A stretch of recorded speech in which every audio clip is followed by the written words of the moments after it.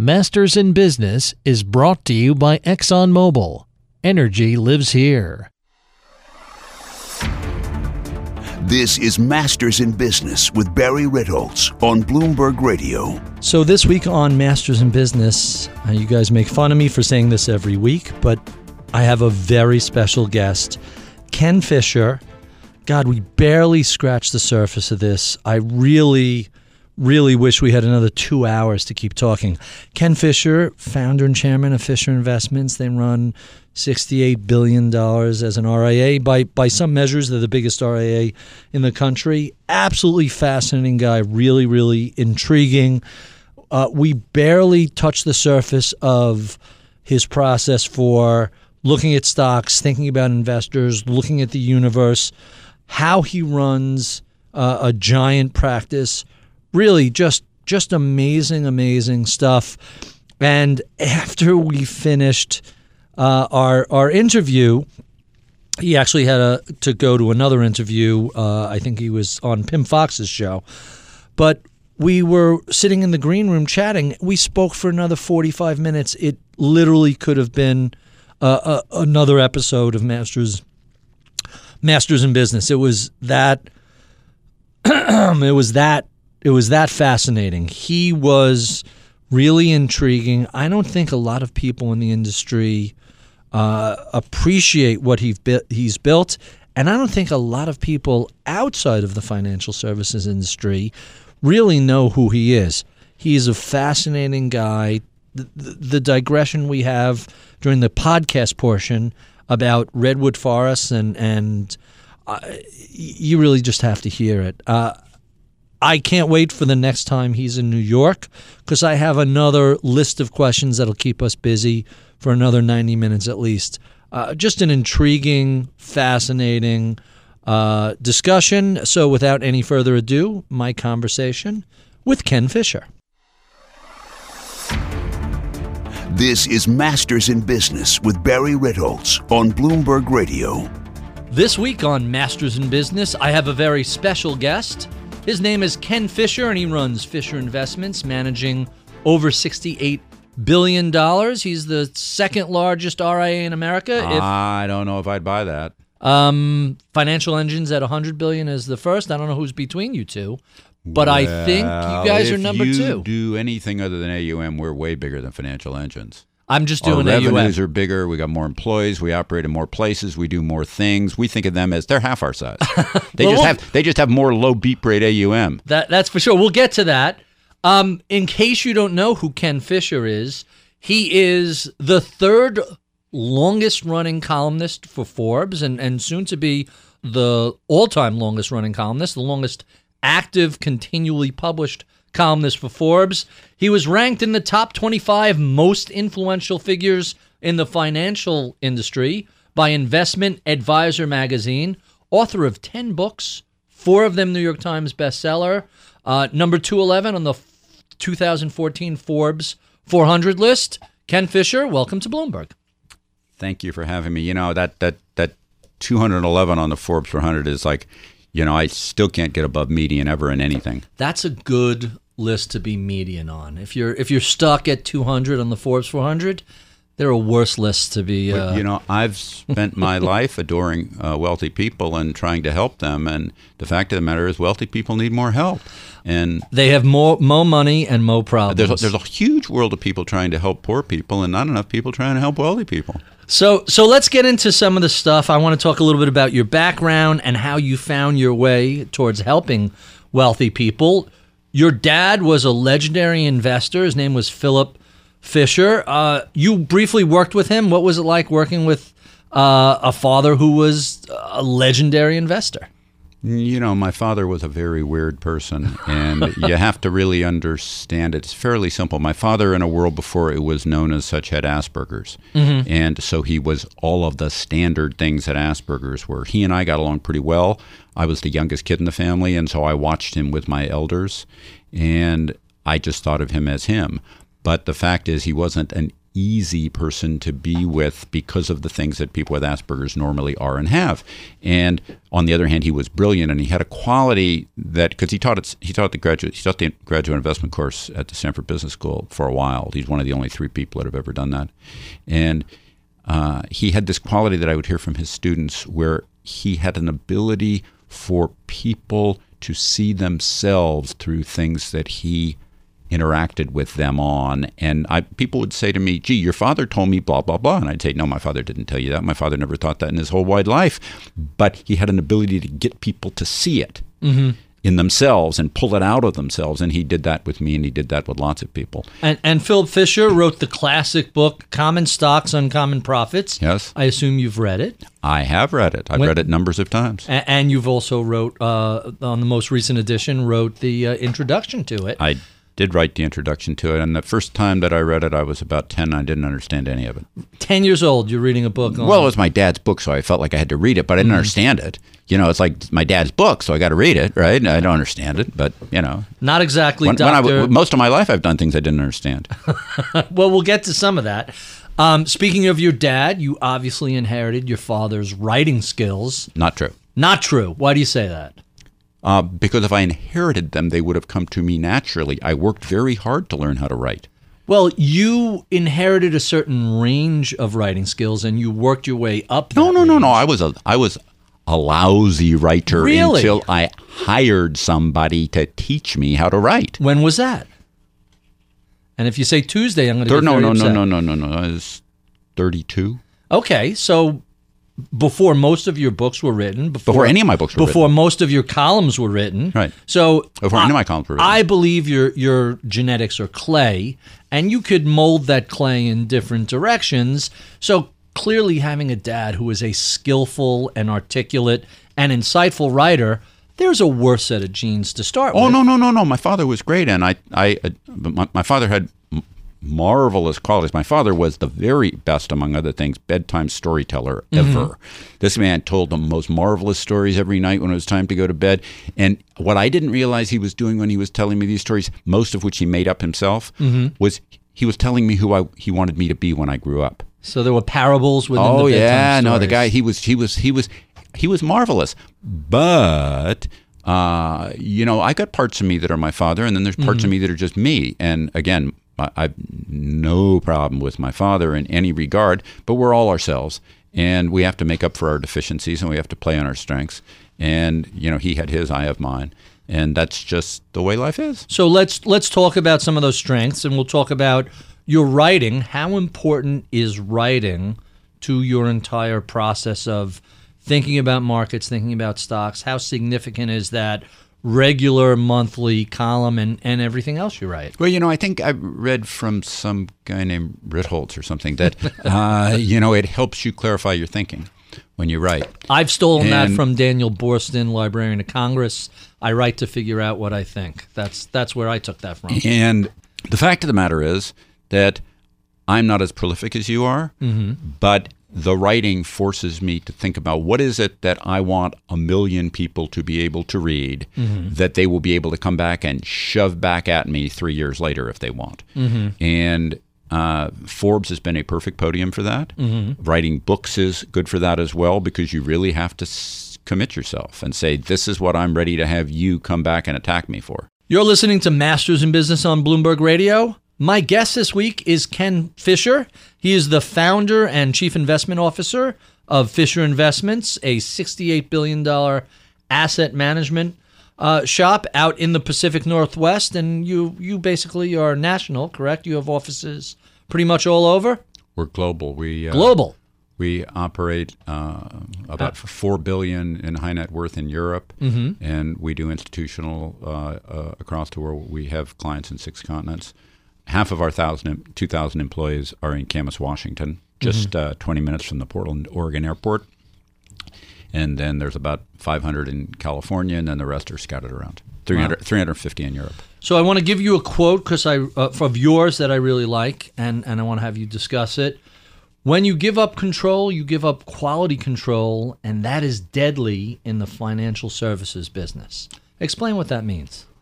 Well, most of our realm of endeavor, I don't really like the word industry for what goes on in finance, is a world where the people in markets like to have free rein. Mm-hmm. And when you let people have free rein to do whatever the dickens they want, and you have a lot of them, some of them will get you in trouble. Mm-hmm. And a little bit of trouble in the world of intangibles sinks you. Mm-hmm. The fact of the matter is integrity is everything, and you only get integrity through control and not letting the blow-ups occur that happen. You get a lot of great people that are great, and that's all fine, and they deserve free rein. But you can't really give people free rein. You need to build around people that don't want so much free rein, because if you have 2,000 employees and you give 1,500 of them free rein, there's going to be 100 of them that at some point in time will be the ones that will cause you to have the SEC on your back, mm-hmm. this on your back, that on your back. And at that point in time, in intangibles, it kills you. Fascinating. Control is about quality control, which is about, in a world of dealing with the public, in a world that's regulated and intangible. We're not selling Coca-Cola. Mm-hmm. In a world of what's a service business where integrity ends up being crucial to your outcome, the greatest investors in the world have bad years, and bad years are just normal. But that's not what I'm talking about. I'm talking about having control of the process while you're having the bad year, so that you actually are delivering what you say you're delivering, and that there's no lack of control that goes haywire. Because once that happens, in my life, I've seen so many firms that went bankrupt. So there's a huge difference between having a bad year and having a bad process that can run amok and allow certain people or processes or vendors or employees to damage your own reputation. The reality in this business is you need control so that you deliver consistently with what you promised you would deliver, which is not a return number. It's a here's what we do. Here's how we do it. Here's what we're going to be trying to do for you. Here's where our bets are going to be. If they screw up, they screw up, but they are what they are. So it's about a process and sticking to that process, not promising an outcome.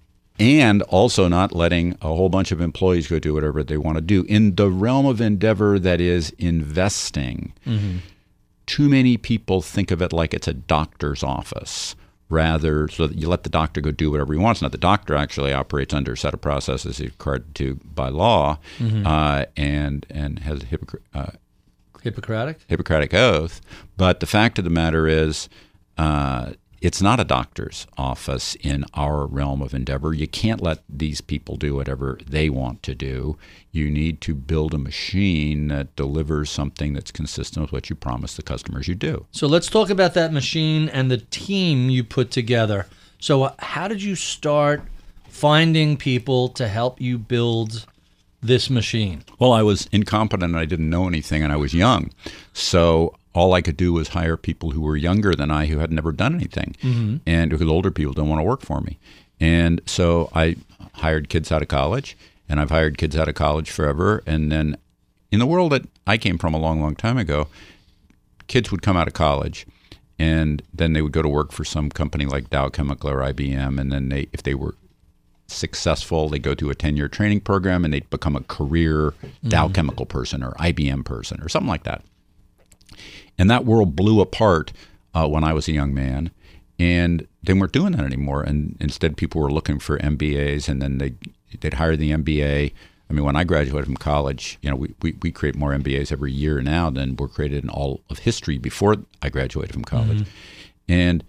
And nowadays, I want to hire an MBA, and then 2 years later, the MBA changes jobs, and 2 years later, they change jobs again, and 2 years later, they change, and they think that's what they're supposed to do, and there's no particular loyalty between the firm and the employee and vice versa. What I wanted to do when I saw that blowing up, the old model blowing apart, mm-hmm. is I wanted to hire kids, train them, keep them forever, and have them never leave. So if you look at our firm, most of the people, pretty much all the people at the top of the firm never worked anywhere else. I get them out of school. Half of them turn over in the first year.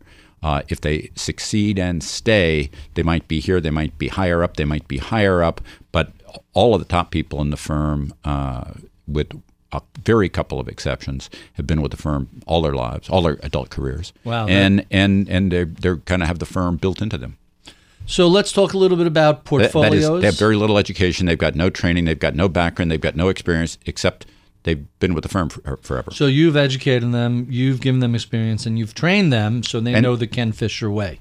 Except I didn't know anything either, so we kind of had to learn it together. Sometimes it's that's the only way you can do things. You created the sort of firm that didn't necessarily exist. What did you have as a comparison when you first started? How many years ago? It's 30 years, right? Yeah, I've been at this a long time. So what was the model for you to think about when you were building this? On the one hand, Intel, and on the other hand, Charles Schwab. Huh. What I wanted. So technology on one side and discount brokerage on the other? And in both cases doing things that people otherwise hadn't done yet. Mm-hmm. My father had a great line that always stuck in my head. It was just one of his most marvelous lines, which is, "What are you doing your competitors aren't doing yet?" Implying that you do it and they're going to follow. They'll catch up. Maybe they'll catch up, maybe they won't, but they're not doing it yet and you're leading. And that concept as a phrase is one that I've just kind of had in my head forever. And if you look at somebody like Intel, they always believed they had to be moving steps ahead. If you look at somebody like Schwab in the early days, they're doing things nobody's ever done before. Mm-hmm. And they did successive waves of that under Chuck Schwab personally. Mm-hmm. And, I'm talking about the Intel of old and the Charles Schwab of old. And so if those are the two firms in my mind, neither one of which are conventional Wall Street firms. That's fascinating. I'm Barry Ritholtz. You're listening to Masters in Business on Bloomberg Radio. My guest this week is Ken Fisher. He is the founder and chairman of Fisher Investments. He is one of the longest-running columnists at the Forbes magazine. He is well-known and well-regarded within the financial industry and is also in the back half of the Forbes 400 list. We were talking previously about writing and how it's impacted the thinking process. I want to talk a little bit about some of your books, but probably my favorite book of yours is The Only Three Questions That Count. Let's talk about that and talk about how did you develop those three questions? What led you to that holy trinity? Well, fundamentally, after a long lifetime of kind of messing up on things, I kind of introspectively tried to learn about what I screw up on and what I don't screw up on and learn from it and get better over time. And so one of the fundamental questions in our world is there's so much conventional wisdom that ends up not working in marketplaces because markets discount all widely known information, and conventional wisdom by definition is widely known information and therefore priced, that a simple question like what do you believe that's actually false is such an obvious one to think of, and yet it took me forever in my life to get to the point where I realized that I had to be thinking all the time about what do I believe is false. And then the next part in the futuristic sense is what can I fathom that other people aren't fathoming, which allows me to then be ahead of the pack. Let's talk about both of those because they're sort of two sides of the same coin. What do I know? What can I fathom that other people haven't is really a way of saying, what can I see that the crowd hasn't picked up on? Right. I want to get ahead of the crowd. Right. But the first question is really fascinating, which is, which one of my fundamental beliefs is actually false? How can an investor... If I only have one, I'm doing really good. Or which one of the many? But the question I wanted to ask is, how can an investor, through their own introspection, figure out how many of their beliefs are false? The old famous Galbraith quote is when presented between a choice of changing their mind or I'm messing up the full quote, everybody gets busy on the proof, is that people would rather spend a lot of time and effort dancing around the fact that they're wrong and looking for ways to rationalize those bad choices, thoughts, decisions. How can an individual, man, that was a mouthful, how can an individual identify thoughts of their own that are incorrect? Yeah, so look, there's multiple ways, but let me just go with the easiest. Mm-hmm. The first is, of course, identifying what do you believe. If you can't do that, you're in real trouble, and you probably shouldn't be in markets at all. Secondarily, by the way, that's a key point, and I think a lot of people gloss over that. If you don't really understand what you believe, the markets are an expensive place to find out. Absolutely. No. The age-old saying is, if you don't know who you are, the markets are an expensive place to find out. Right. And the fact of the matter is that once you say, okay, I believe this, now you kind of list those things, and then you say, and this is a really simple one, it's really one that people have a hard time with, is there a history that associates with that thing?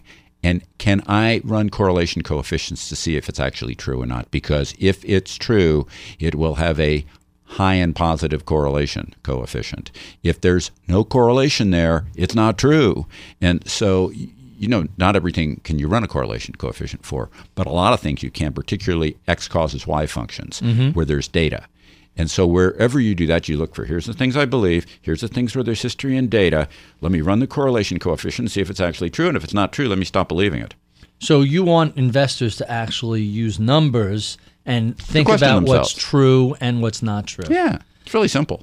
That's going to take a lot of easy money out of the market if people actually think about.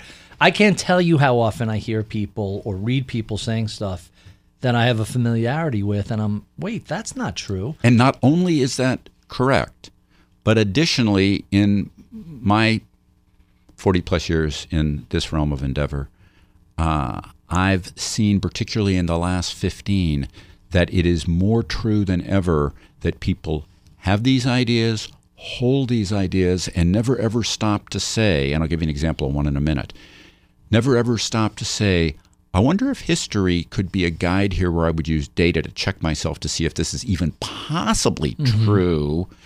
Not to say that there can't be firsts ever, and there can, but you remember John Templeton's famous line that the four most dangerous words in the English language are different. Yeah, exactly. And the fact of the matter is, you take something like all of the fear about an initial interest rate hike. But gee, a logical question would be, has there ever been an initial interest rate hike before in a cycle? Can I find those times? Can I count them? And then can I measure on a 1 week, 1 month, 3 months, 1 year, and 5 year basis what's happened to the market after that? And the answer is A, you can, and B, if any of your listeners do that, they're going to be startled to find out that the market outcome doesn't have anything to do with any of the discussion that goes on right now in the public. You're listening to Masters in Business on Bloomberg Radio. My guest today is Ken Fisher. He is a money manager, author, and raconteur. And we were discussing previously The Only Three Questions That Count, a book he wrote. God, that's got to be about a decade ago. Is that right? Almost. Let's talk, but you're known, your reputation is that of a stock picker. Not too long ago, Forbes published an accounting of all your stock picks as made in your columns, and over the previous decade and a half, they found that on average, the stock picks had beaten the S&P 500, and you had beaten the index 11 of the previous 14 years. That's a heck of a great run. So let's talk a little bit about stock selection. What's the first thing you look at when you're picking stocks? I don't look at stocks. You don't look at stocks. Eventually you got to own stocks, but looking at stocks is kind of the last thing I do. So where do you start? Where do you begin the process? People don't understand this about me because they always are looking for what they want to see. But in reality, I'm a very simple top-down macro manager. And I've long, not always, but long been a top-down macro manager. And I didn't start out that way, but I evolved to become that a long time ago. And so the first thing that I look at is the whole world, countries, sectors, subsectors, and I figure out where I want to be, because one of the things that I've come to believe heavily is that it's the kind of stocks that are moving that are more important than the specific ones. You want to be fishing in the right ponds, not the wrong ponds. If you're fishing in a pond that doesn't have the right kind of fish, and it's the wrong time, you're not going to get fish. And so my first thing I look at is countries, then sectors. Then I break that down. I look at factors then, which would be big, small, growth, value. There's times for each of them. People tend to be a value guy or a growth guy or a big stock guy or a small stock guy. I'm not in any of those things. I'm a Let me figure out what kind of stock should be working. Where is the value that will be perceived in a few years? And where does it fit into the cycle? And then that gets me down to a very small universe of stocks to pick from. The picking is the last thing I do. So this is very much along the lines of what can I fathom that others can't or haven't yet. The actual picking for me is much more simple than most people would think, because I've weeded out everything but the kinds that I want. And then even if I pick the wrong ones out of the kind, if I pick the kinds right, I'm ahead of the game. Makes a lot of sense. You if you don't get the best house in a good neighborhood, you get the second best or third best. It doesn't matter. It's still a good neighborhood. Location in that regard, and this is a kind of a parallel analogy. So if you're not starting by looking at individual stocks, when you're looking at different regions and different sectors, what drives that selection process? So, this is not to take anything away from the perception of Warren Buffett's business interests, but one of the things I don't think that people think of him as is he's just one of the best wordsmiths ever. I mean, he just creates, it's one thing you write, I write. It's one thing to write things that people like to read. It's another thing to write short phrases that people quote over and over and over again and like to. And that's all. I mean, you got to be Yogi Berra to do that successfully. Right. And the fact of the matter is that one of his great lines is in the long term, it's a weighing machine. In the short term, it's a voting machine. Yes. And the weighing and the voting have to both be counted. So the weighing is about the true valuation of the quality of earnings, growth, et cetera, the correct valuation for that. And then the voting part is really a matter of analyzing sentiment and where sentiment is swinging and how you measure sentiment correctly, which is something that I don't think most people think about much. And so you're looking at features that break into fundamental economic drivers. One of the biggest ones that I always pay attention to is shifts in the yield curve globally, which most people don't think of. People underestimate the power of the yield curve. The functioning simply of where we are in the length and duration of the cycle, because different kinds of stocks perform differently at different parts of the cycle. That's part of the voting machine. And then what is it that, and I've written a lot about this, people never really ever believe me. Professional forecasters as a group can be analyzed, and if you can figure out what they believe will occur, you know exactly what won't happen. Right. You don't know what will happen, but if you think about it like a clock, you can take about 3 hours of the clock out, which stacks the odds more in your favor, because what they collectively believe is what has already been priced into the marketplace. Makes a lot of sense. And since it's been priced, it can't occur. It's already been done. So now you're looking for what else there is. And so one of the things that we always do is spend a lot of time collecting professional investor sentiment about sectors, about countries, about the market as a whole, and arraying that into bell curves and knowing that 12 months out, the middle of the bell curve doesn't happen. We don't know which side of the bell curve happens. Could be the left, could be the right. We got to try to figure that out. Might be wrong a lot. I mean, I'm wrong a lot. I'm basically, kind of the Forrest Gump of the world that gets there by running backwards with blindfolds on. But the fact of the matter is, and Forrest Gump of the finance world. But I went to Humboldt State University. I didn't go to Wharton, right? Right. But when you say that, I'm going to push back a little bit. People don't realize in this industry, if you're right 3 out of 10 times, it's like batting 300. Hey, you're up for the All-Star team. It's not how often you're right, it's what you do when you're wrong. You could be wrong frequently as long as you're controlling the downside. But when you're right and they're towering home runs and you're batting 300, to carry out the baseball analogy, that's a great on-base percentage. That's a great scoring percentage. Let me take that and push it to the other extreme of the same story. It's long been proven that investors are, on balance, more wrong than right. For sure. So if you can be more right than wrong, you're doing really good. Some investors are, not many. The more right you expect them to be, the fewer you get. If you can be right 70% of the time, you become a living legend in the long term. And so therefore you better get darn used to being wrong at least 30% of the time. And if you can't take being wrong and figure out what to do when you're wrong, if you think you're going to be right all the darn time, you are the wrongest person in the whole world. And the reality is that so many people are so hung up on not being able to accept their wrongness. And, I embrace my wrongness because fundamentally I know that if I was the greatest investor ever, which I know I'm not, I'd still be wrong a huge amount of the time. I learned early in the career it's okay to be wrong. It's not okay to stay wrong. And I think a lot of people have a hard time with accepting an error, fixing what has to be fixed, and moving on. If you don't do that with your golf swing or your tennis swing, it affects your game. That's why I don't play golf or tennis. But if you make the same mistake in finance, in investing, it's hugely expensive, and that's a huge difference. Let's keep plowing through this. I want to talk about something you had said back in 2006. 80% of clients need an all-equity benchmark. Is that still true today?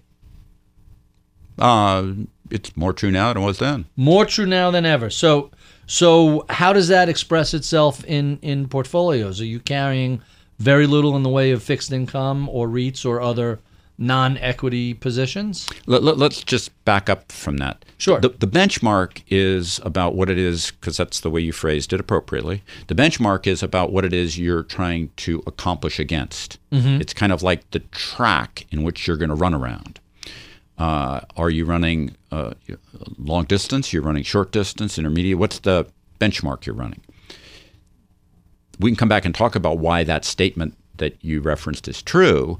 But then there's a reason to vary what's in the portfolio from the benchmark because you're hoping to do well compared to the benchmark. Mm-hmm. And so in a simple case of somebody who would be an all-equity benchmark, the time to vary from the benchmark is if you think you're going to have a big bad bear market, and then you might vary from that. You got to have good reasons to do that because if you're wrong, you're going to get left in the dust. Mm-hmm. But you can vary from the benchmark all you want. I am and have been now for years.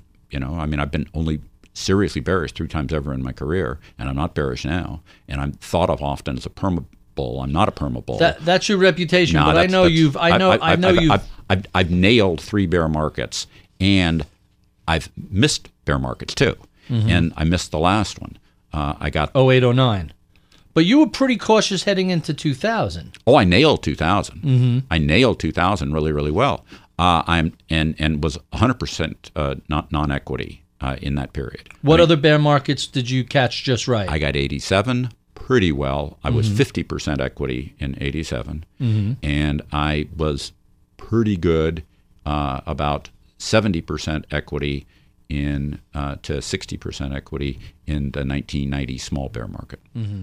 But you don't have to get all the bear markets because in the long term there's lots of bear markets. If you carve out a few bear markets and otherwise are equitized, you end up doing better than the market because fundamentally if you can carve a few out and you stay equitized the rest of the time, since stocks do pretty well in the long term, it's not a bad function. But the reason to vary from the benchmark, whatever the benchmark is if you think the benchmark is going to do really badly. That doesn't make the benchmark inappropriate for the client. The fact is, the reason people need, in this day and age, we've got a phrase that didn't used to exist called longevity risk. And longevity risk is about the fact that the guy, a long time ago when people first did pension plans, you retired at 65, you died at 70, and you got 5 years worth of your pension payouts. And nowadays, the 65-year-old is likely to live to be 95. And if you got a 30-year time horizon and the primary purpose of your money is to take care of you the rest of your life, you still probably need a heck of a lot of equity exposure subject to other factors because you got a long time horizon, and equities, as soon as you say long time horizon, that's where equities fit in. So you talk to a standard client and you say, so what's the primary purpose of your money? And then they tell you. And the most common answer you ever hear is, well, it's to take care of me and my spouse the rest of our lives. And you got anything else? Oh, man, I want to leave some money to my kids. You got anything else? I want to leave some money to charity. These are standard things. You hear them all the time. That want to take care of me and my wife the rest of our lives. The next question is, so how long are you going to live? And it's not a matter of your age. It's a matter of things like, so how long did your parents live, and how long did your grandparents live, and what's your lifestyle in terms of health issues compared to theirs? And then you try to figure out how long they're likely to live. And then from that, you go to these subordinate features like leaving money to the kids or what have you, which actually extends your time horizon. It doesn't shorten it. Right. You're now thinking even longer term. And once you figure out that time horizon, if it's a very long time, and of course you commonly run into this thing where, well, I'm 65. Okay, great. So how old's your spouse? Because take care of you and your spouse. Well, my spouse, she's only 60. And how long are you going to live? Oh, well, my parents died when they were 73, and, blah, blah, blah, blah, blah. And I smoke a lot, and I'm overweight, and I try to drink a lot of poisons. But my spouse, she's 60, and her parents lived into their 90s, and the grandparents lived into their late 80s, and she's in great health. She's going to probably live to be 95. So now you got a 35-year time horizon, and to take care of the both of you, it's the second to survive that counts, and it's longevity risk for the second to survive. And what do they need? They need an equity benchmark. Fascinating. We've been speaking with Ken Fisher of Fisher Investments. If people want to find your writing, they could either go to Forbes or fi.com. There's a slew of your writing available there. Is that correct? Absolutely. Plus Amazon or Barnes & Noble. You have 11 books. 11. We should really get one more out, make it an even dozen. 11 books. Well, hopefully I'll live that long. 11 books, 4 New York Times bestsellers, 31 years of Forbes columns. There's actually a book about my first 25 years of Forbes columns. Called what? I don't remember. I was reading it and I can't read it. I don't remember. But the fact of the matter is, I don't have very good memory. I told you I'm basically kind of the Forrest Gump of finance, right? It's a miracle that I'm even here. Check out my daily column on BloombergView.com. Follow me on Twitter @Ritholtz. I'm Barry Ritholtz. You've been listening to Masters in Business on Bloomberg Radio. Masters in Business is brought to you by ExxonMobil. Energy lives here. Welcome back. This is the podcast portion of our show, and I've actually been really enjoying my conversation with Ken Fisher. There are so many questions I skipped for time purposes. We're going to come back to this, but let's start out with some of the books. You just mentioned the book Quiet. Let's talk about other books that you've read, either finance-related or wholly unrelated, that you found to be helpful, insightful, worthwhile. What are some of your favorite books? Hunting with Bow and Arrow by Saxton T. Pope. Hunting with Bow and Arrow. Interesting. What was that about? Exactly what it says, or something? Well, Saxton Pope was kind of the father of American bow hunting. And when Ishi, the last Native American, was brought into UC Med in San Francisco, in, as I recall, 1911, Saxton Pope became his doctor. Mm-hmm. And Ishi taught Saxton Pope how to make a bow and how to hunt and all that. And then he went on to become this famous bow hunter, and he wrote this book that includes all that. But if you think about hunting, and I'm not a hunter, but if you when I was a kid, I wanted to be a hunter, but I was just a kid. When I was a kid, I wanted to be a professional baseball player too, and that was ridiculous. But every kid in the 1950s wanted to be a professional baseball player. The fact of the matter is that hunting is a lot like investing.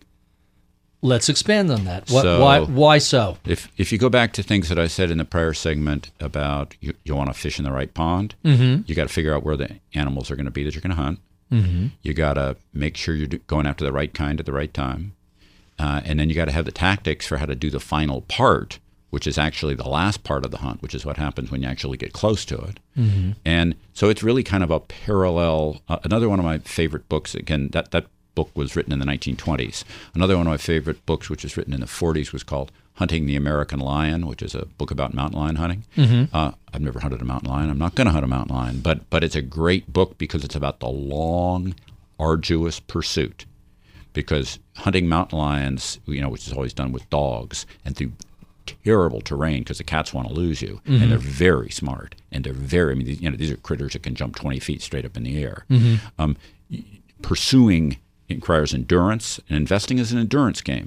Another one of my all-time favorite books, of course. I love these parallels. These are fascinating to me. And then there's investment books that I love a lot. Fred Schwinn's Where the Customer's Yachts. Literally sitting on my night table. It's a great book. I just started it not too long ago. And it's available now as a Wiley classic. And before I forget, if anybody ever wants to go to our website, just do a Google search for Fisher Investments. On the website there's access to, and I don't remember exactly where you find it, but you find it on the front page, access to resources. And under the resources, there's a list of my all-time favorite books. And so, I can't rattle them all off in the 3.5 hours we have ahead of us here. But the fact of the matter is they're all listed there. But, another one's How to Lie with Statistics by Darrell Huff. Another swear that's on my dining room table. No one would believe me. That is literally... it's a great book. I've been rereading it. I read it a long time ago. It's charming, and if you didn't know it was written 40 years ago, you would have thought it was written last week. And you can read it really, really quickly. Very quickly, and it's a delight. And then, of course, How to Succeed, Think and Grow Rich by Napoleon Hill. Sure. Which is a classic book about learning, among other things, how to use his mastermind principle to guide yourself. And then there's, of course, the classic investment books by the classic people that we all know. And, you could rattle those off for me as well. But, this would be Graham. This would be, I adored. Let me point out another one that you can find used online, which is John Templeton's book that's not about investing, but about spirituality. It's a great friggin' book. What's the name of that book? The Humble Approach. That's right. I've seen The Humble Approach by John Templeton. I adored John Templeton. I knew John Templeton a little bit. And I just thought he was the coolest guy. This guy was calm and steady and gentle and thoughtful and everything that I'm not. And he was, You seem fairly kind, and you've been... Do I look calm? Look at me, Barry. Do I look calm? You're sitting motionless. Your hands are folded in your lap. I've got your voice is very steady. Self-control, but I have to do self-control. All right. I don't think John Templeton had to do self-control. I think he had it spiritually. That he was much more Zen than you. Is that what you're going to say? Well, back then. Back then, that was true. Then, yeah. So that's really interesting. The John Templeton book. I'm familiar with it, but I've never read it. I visited him in the Bahamas this one time, and he has a little office over this. It was lime green colored over the police station, and he's the most humble guy. And this is one of the most successful guys ever, and he doesn't have the prolific quality of phrases that everyone knows that Warren Buffett has, but he had some great lines, including the one that we used earlier in the segment about the four most dangerous words. Sure.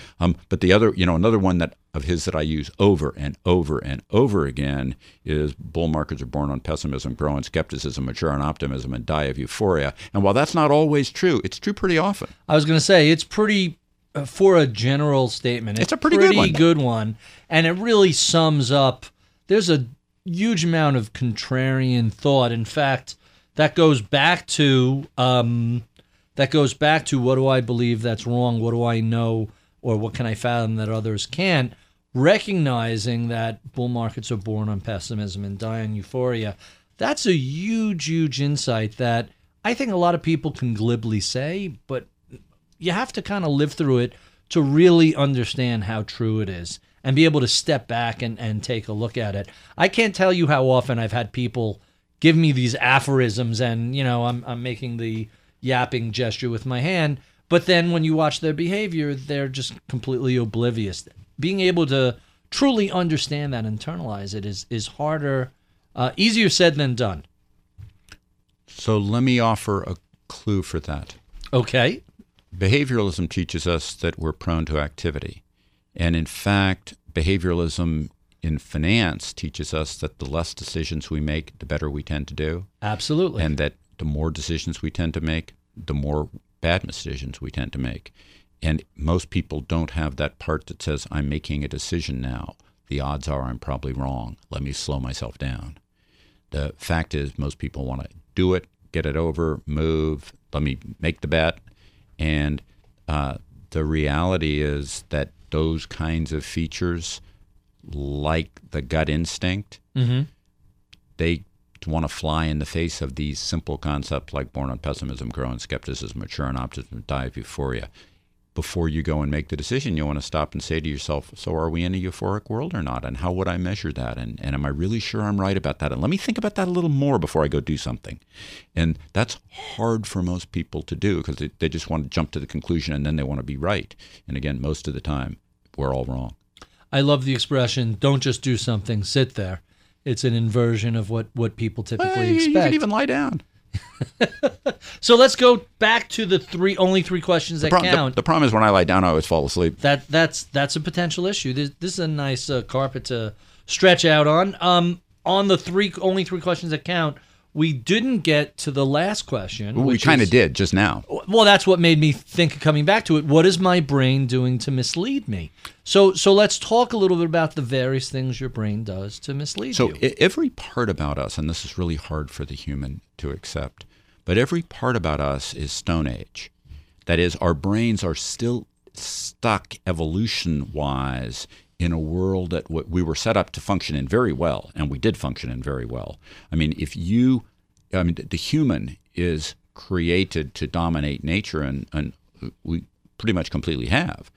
And no other species lives in every square corner of the earth, completely dominates its environment, and has the ability to utterly change it to its liking. We are the only species on the planet that does that. So I'm going off in a different direction here, but and your listeners wouldn't know this about me, but I have more scientific and technical background about things that relate to wilderness than most people in the world by a wide shot. We're going to get to the redwood trees in a little bit. Not just redwood trees, tall conifers, wilderness. There is no more area anymore that hasn't been touched by the interplay of humans with biotics. That is, if you go into the most primitive wildernesses, there is evidence of things that have gone all around the world and are now in those. Nature is no more truly primitive. It's now been touched and affected in by some humans. way. Mm-hmm. Not necessarily intentionally or actively. Not necessarily, for example, with the chainsaw. It's just stuff that blows in the wind. Mm-hmm. It's just stuff that birds drop. It's just stuff that happens, but it's there. We're going to come back to that. Let's stick with the human brain. I'm fond of saying something similar to what you just said, which is, we use the human brain for off-label purposes. Most people don't realize there was an angina and hypertension medication that had the side effect of causing significant erections in their users, and it turned out, hey, this hypertension drug, we have a different purpose for it, and it became Viagra. It was originally designed for something completely different. They call that off-label use, but the human brain is similar. So perhaps a less racy version is Benadryl is the allergy medication, and it's used in essentially the key chemical in that is used in all the sleep medications because allergy medicine makes people drowsy. Hey, here's an idea. Let's take the allergy medicine, put it in over-the-counter sleep aids. So our brains are being used to make risk-reward decisions in the capital markets when really their purpose, as you described it, is keeping us alive in a changing, challenging environment. Let me give you an ancient analogy and translate that into modern finance theory. Mm-hmm. So modern finance theory would say that markets are discounters of all known information and that what everybody's working about, talking about, focusing on is very quickly priced into markets and then loses its subsequent pricing power. There's nothing novel about what I just said. If you think of where we come from, our Stone Age bodies are easy to understand if we think of ourselves around an ancient campfire at our campground with the rest of the people that we've known very well, and it's night and it's dark, and outside that campfire in the dark we hear a loud noise. What do? We turn and look toward the noise to make our ears hear it better, and we focus on it because we can't see so well in the dark. And our biggest risk at that moment in time is what's behind us, not what's in front of us. And if truly we were being attacked by an enemy force, they'd want to make that noise and attack us from the rear, or maybe attack us from the side, but not attack us from the front. And they'd create that diversion. Now, in markets, what people want to do is figure out what everyone else is worrying about and then not worry about it because they're already doing it for you as a free service. Send them a little Christmas card and thank them for it. You've worried about this stuff for me all year long, and therefore I don't have to do it. Thank you all. Because it's already reflected. It's already in price. priced. And instead you worry about something else. That's such a time saver, so consistent with finance theory, and so hostile to the way we normally think. Look at all of the noise and attention that you can see today in the media right now about everything about the French terrorist attack, which is a tragedy. No doubt about it. Abhorrent in all ways. But as soon as you see that attention, and of course we have a long history of terrorist attacks, we know they really don't move markets. And you see the market since then blanch it off. Why? Because everybody else is worrying about it. You don't have to. Worry about something more important. Worry about what they're not worrying about. And that's the part where you want to worry about it. That's your brain blindsiding you now.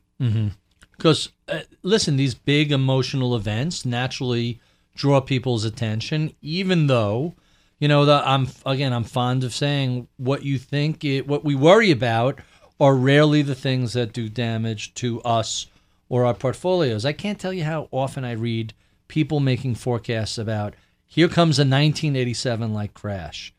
Well, you know, you get crashes or certainly bear markets on a regular basis, but that's not really what seems to hurt most people. What hurts most people are the excess trading, the high fees, the turnover, the mistakes we talked about, you mentioned earlier, that people make time and again, and they don't really seem to pay attention to. They're focused on the noise outside the campfire. Let me give you a different parallel to that. Please. There's a famous set of studies that people don't seem to pay attention to, put out by an organization. You probably know these, Barry, Dalbar. And Sure. The Dalbar studies show that people actually do worse than the funds they invest in by a lot. And that, in fact, in some of the studies, they show that people that invest in load funds do better than people that invest in no-load funds, not because the funds do better, but because they feel imprisoned by their load fees and they hold them so much longer, whereas the people in the no-load funds trade them in and out at all the wrong times. And while the no-load funds do better than the load funds, the flow of funds actually favors the people that don't flow the funds. They just sit. And that's that part about, stop doing something, just sit there. And that reality is the same thing. It's this part where people in and out, do themselves in, and it's regardless of cause, reason, this thing, that thing. But as soon as you see everybody else, where you can take so many examples. I spend a fair amount of time in front of large groups of our customers because we do large client-only seminars all around the country. Client-only seminars where they get to ask questions endlessly. The questions are almost, not always, but almost always, almost exclusively about what's been in the news the last 45 days. And they're often the ones that are evergreen ones, like, but isn't the debt a big problem? And then you say, so how many people in the room haven't heard that we have a debt problem? And, you know the reaction. And then, so therefore, it's priced. And therefore, right. In terms of markets now, so let me just give you one more real quick. Please. Long-term problems way down the road. Markets don't care one darn about those because markets don't believe it. Markets don't discount things 15 years from now. They're not going to, they worry about more or less the next 3 to 30 months. And, the French terrorist attack, it's over, But we have more terrorism coming. Climate change down the road, that's not the next 3 to 30 months. The bankruptcy of Social Security, that's not the next 3 to 30 months.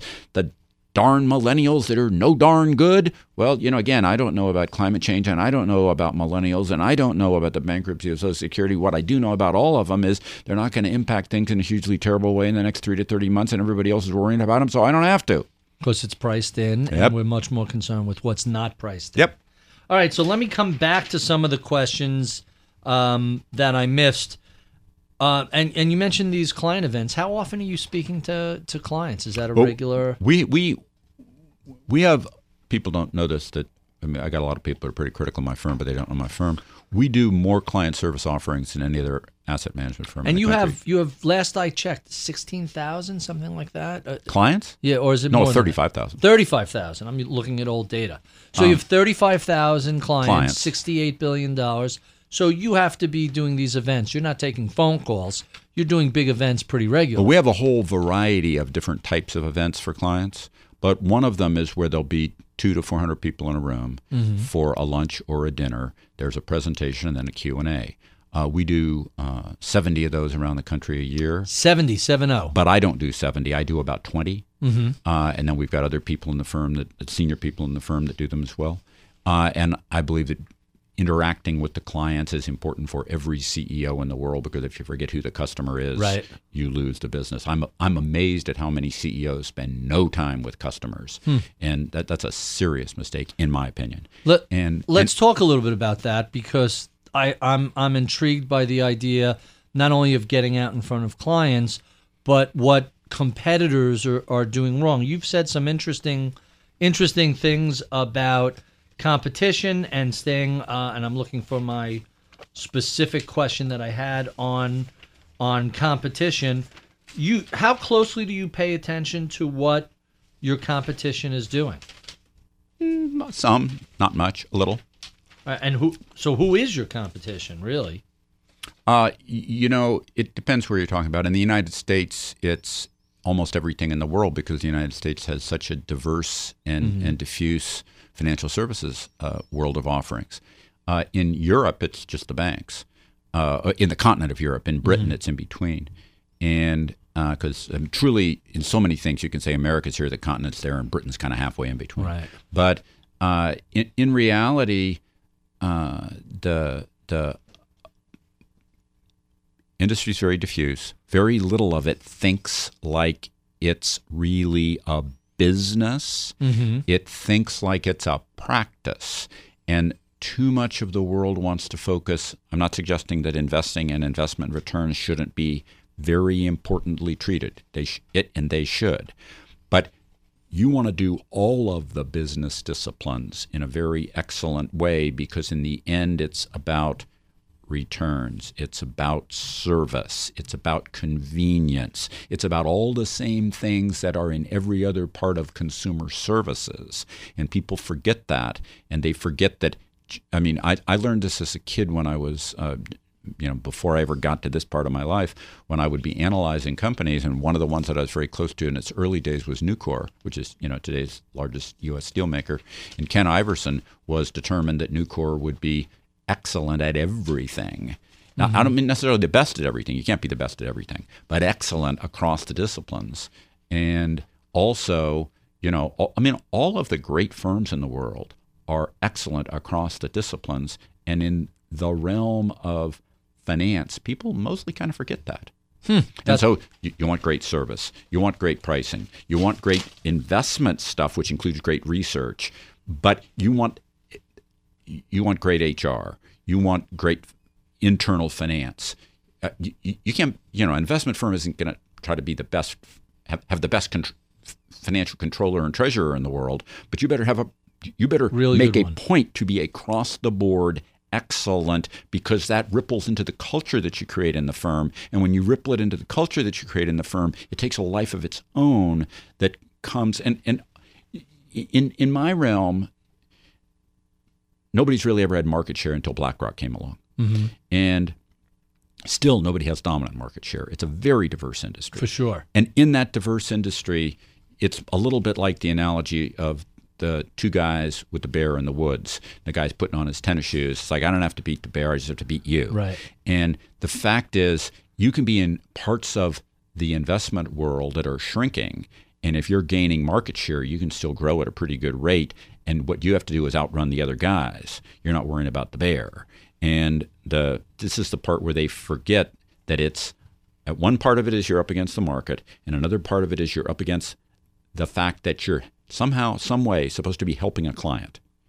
And if you can't actually effectuate the helping of the client beyond the returns, the client's going to fire you before they get the returns. It's a little bit like trying to get them to take unpleasant, bad-tasting medicine. They got to take the medicine the full course, or the thing's going to come back and get them worse than ever. And if they stop because it's unpleasant, which is the natural human tendency, they hurt themselves.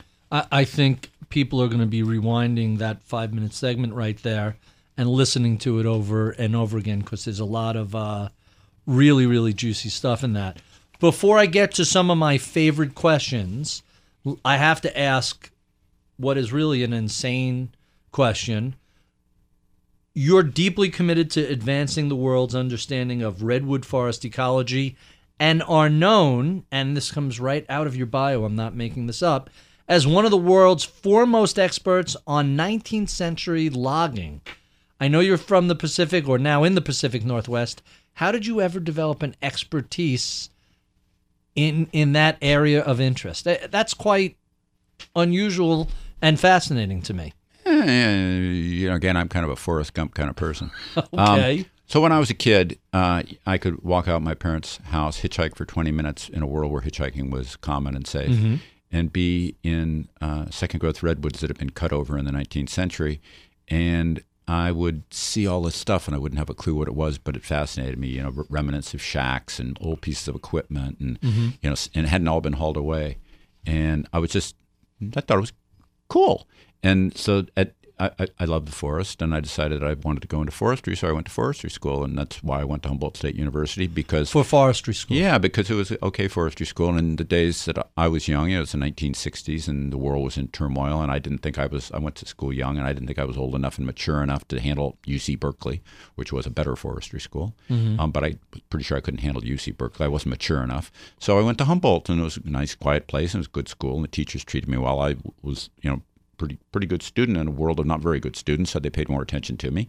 And I liked forestry, and but I decided to be a lousy career. I took a summer job for the Forest Service and said I'm never going to work for the government again under any circumstances, no matter whatever, which also precluded me from ever thinking about a potential world in politics. All of that then led to me having a career in the realm of endeavor in which I engage, but keeping everything about trees and forests as my lifelong other interest. And so I came back, and then I started building up the interest, living in that same region where those mills were. That's where I moved to, 20 minutes from where I was raised. Where were you raised? San Mateo, California, and I started my firm in Woodside, California, in the redwoods. And so then Woodside is where relative to San Francisco? North of it? It's just northwest of Stanford University. Okay, so Muir Woods, not that far away. That's further north. Further north, yeah. A little bit further north on the other side of the bay. But Humboldt, of course, is in the redwoods, right? Humboldt State University, where I went to school, is in the redwoods. And so I was, I'm kind of a redwood addict. And but then I started collecting catalogs to figure out what these things were in the woods. And then I get old books, and I started building. I got 3,000 volumes of 19th century forest history. I believe it's the largest private collection of forest history stuff in the world. And then I'd write on the topic, and I dug up 35 mill sites and cataloged the artifacts, and gave stuff to museums, built my own museum, and which is now dismantled. And I've always loved that. But then I got into going back, and tree science got to a point where suddenly it could be pushed. And it was partly because of technology and partly because of one person. And so I started pushing tree science through this one guy financing it, because I had the money and he had the ideas. And we've pushed tree science quite a lot. And he and others, we keep pushing tree science. I've got a major project going on in conjunction with the University of Washington now on Pacific Northwest non-redwood conifer. And we're learning things about trees that nobody ever knew before. So you endowed a chair at the Humboldt State University, the Kenneth L. Fisher Chair in Redwood Forest Ecology. Yeah. It is the only known chair in the world focused on a single species of tree. Quite fascinating. Because redwood's the coolest tree in the world. It's the weirdest amazing. tree in the world. They're very interesting. They do so many things that no other tree does. Or for me instance, say that. Give me a for instance. Well, what I said was wrong. Lots of trees will do one of the things that redwoods do. There's no other tree that does all of the things that redwoods do. A, it's the tallest tree species in the world. B, you cut them down, they don't die, right? They root sprout. They what's called compass growth. There's a lot of hardwoods that'll do that, but not the conifers. You take a second growth redwood that's 40, 50 years old. Take a 30-foot section out of the middle of it, plop it in good soil, and it'll root sprout. It'll grow trees off of that. It's got all these. You put a fire in more mature trees, it will not hurt the tree because the bark doesn't have anything in it that's flammable. The bark has no what you otherwise think of as pitch in it. the function of pitches. Is that why there's less insect damage and that yeah, sort of... it naturally produces a complex carbohydrate, it's tannic acid, and the tannic acid is bitter to a bug, and so the bugs don't want it. But it's also it plays the function that pitch plays in a pitchy like a sticky pine tree yeah. And in that function, the fire then stimulates its desire to cone, and it increases its conage rate the next year hugely because it knows that the subordinate trees get burned out in the fire, and it doesn't. It's more a space, weird, more really fascinating stuff. It's a weird critter. It seems like it thinks. It doesn't think, of course, but it almost seems like it thinks, and it does so many of these things that no other tree species does. Let me just say that we recently completed studies on its relationship to climate change. Mm-hmm. It loves brutal climate because just like with the fire, it knows the brutal climate hurts lesser species and lets it then become aggressive. And it's really a very well-evolved tree. It's an amazing tree. Yeah, and what I find fascinating when you're in a place like Muir Woods or any of the other redwood places, photos simply do not do it justice. The only photos that I've ever seen that begin to do it justice are the photos that our people take from the tops of the trees looking down. Mm-hmm. Because it's a visual that's impossible for a human to get otherwise. It's astonishing, and every time I'm there, you walk out of those sort of woods and mind blown. It's and you look at on the phone or you look on the camera, but if photos are just don't work. If you go to the National Geographic channel and you see the stuff from Steve Sillett on climbing the redwoods, so Steve's got the Kenneth L. Fisher chair in redwood forest ecology, and at Humboldt, and that stuff anybody on you wait long enough and that stuff will roll around. And you can get a pretty good visual of redwoods in somebody's TV.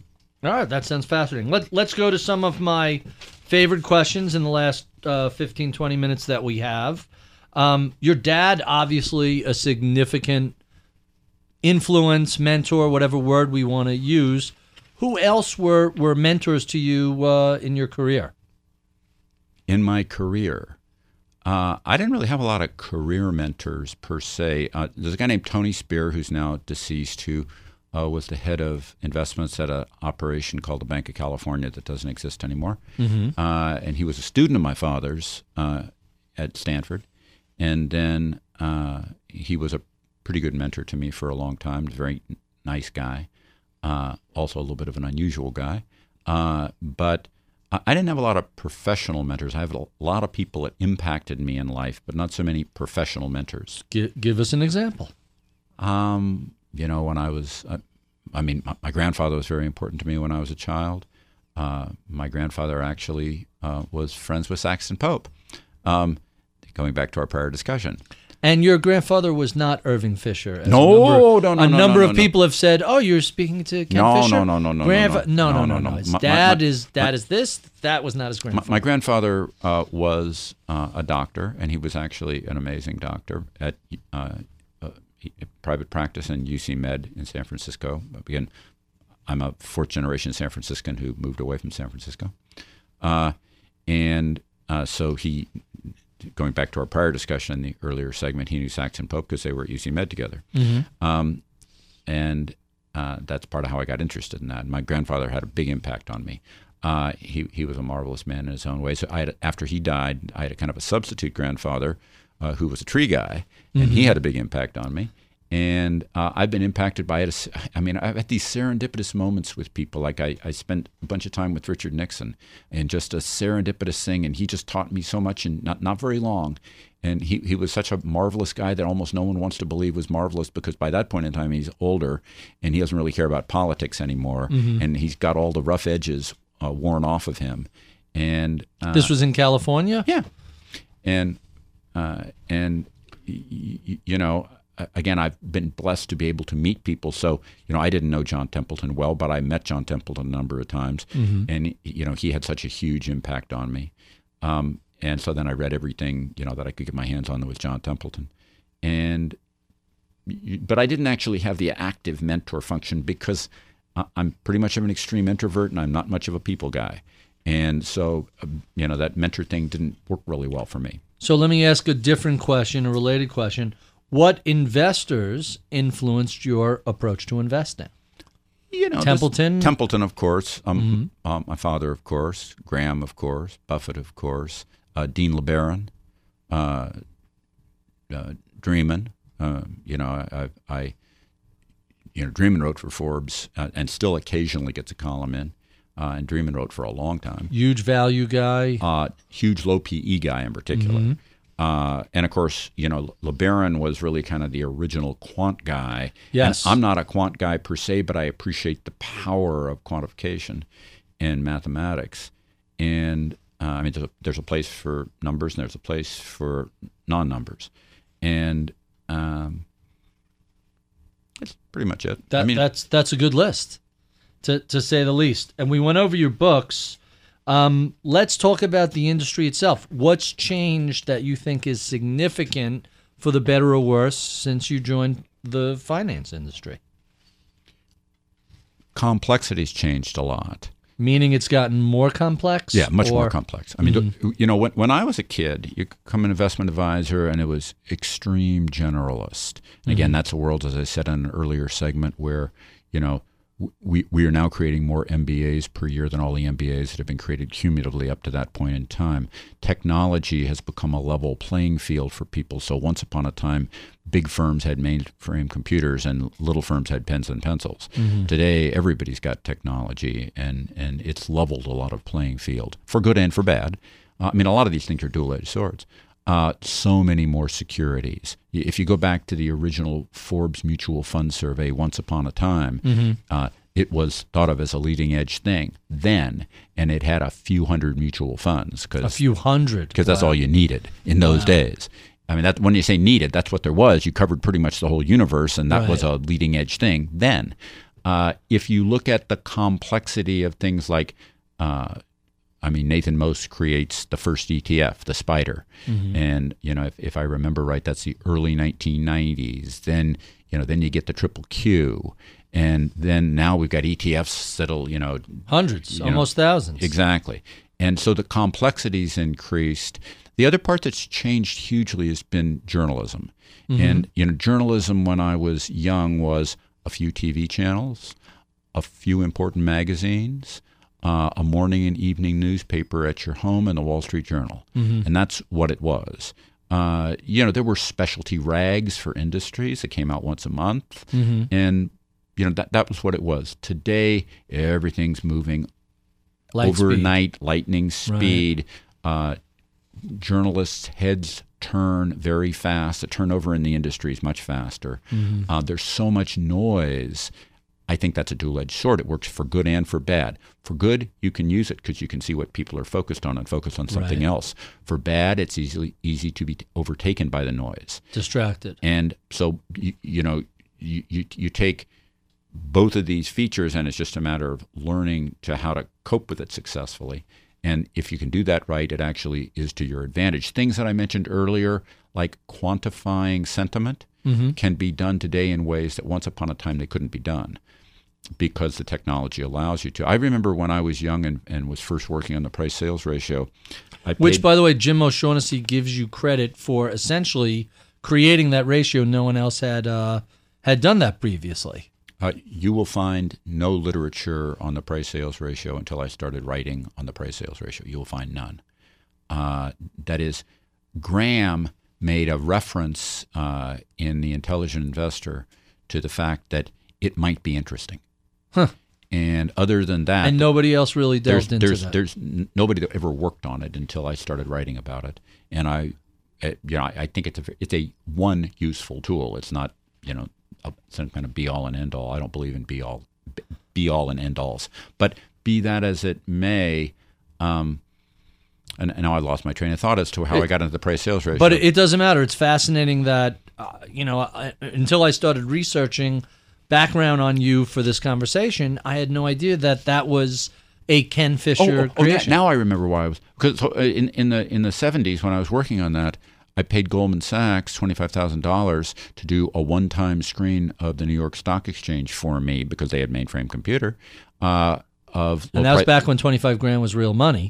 Low price sales ratio stocks. And in that point in time, low price sales ratio by itself, because you couldn't get it, was something that provided value added by itself, because you could look through that, find companies that had very low price sales ratios, which you knew fundamentally should have their earnings come back, and they were just flat on their face. And you could figure out that the market was too afraid of this stock. And that was a useful tool. And today, so you think it's less useful? It's got value, but not as much. Not as much as it had in those days, because what you're trying to get is information other people don't have. But my point is, the world was more primitive then. And so what's happened is we got more complexity, we got more tools, we got more noise, and then of course the other thing that we have with that, we have more global custodial reach than we ever had before, and so we have more globalness. And if you go back to that older world, Templeton's the only guy that was doing any kind of globalness in those days, and he's going way out of his way because it's hard to do today. It's easy to be global. Right. And our last question, they're telling me we have to wrap. You apparently have other places to go and be, is what do you know today about investing that you wish you knew 40 years ago when you began?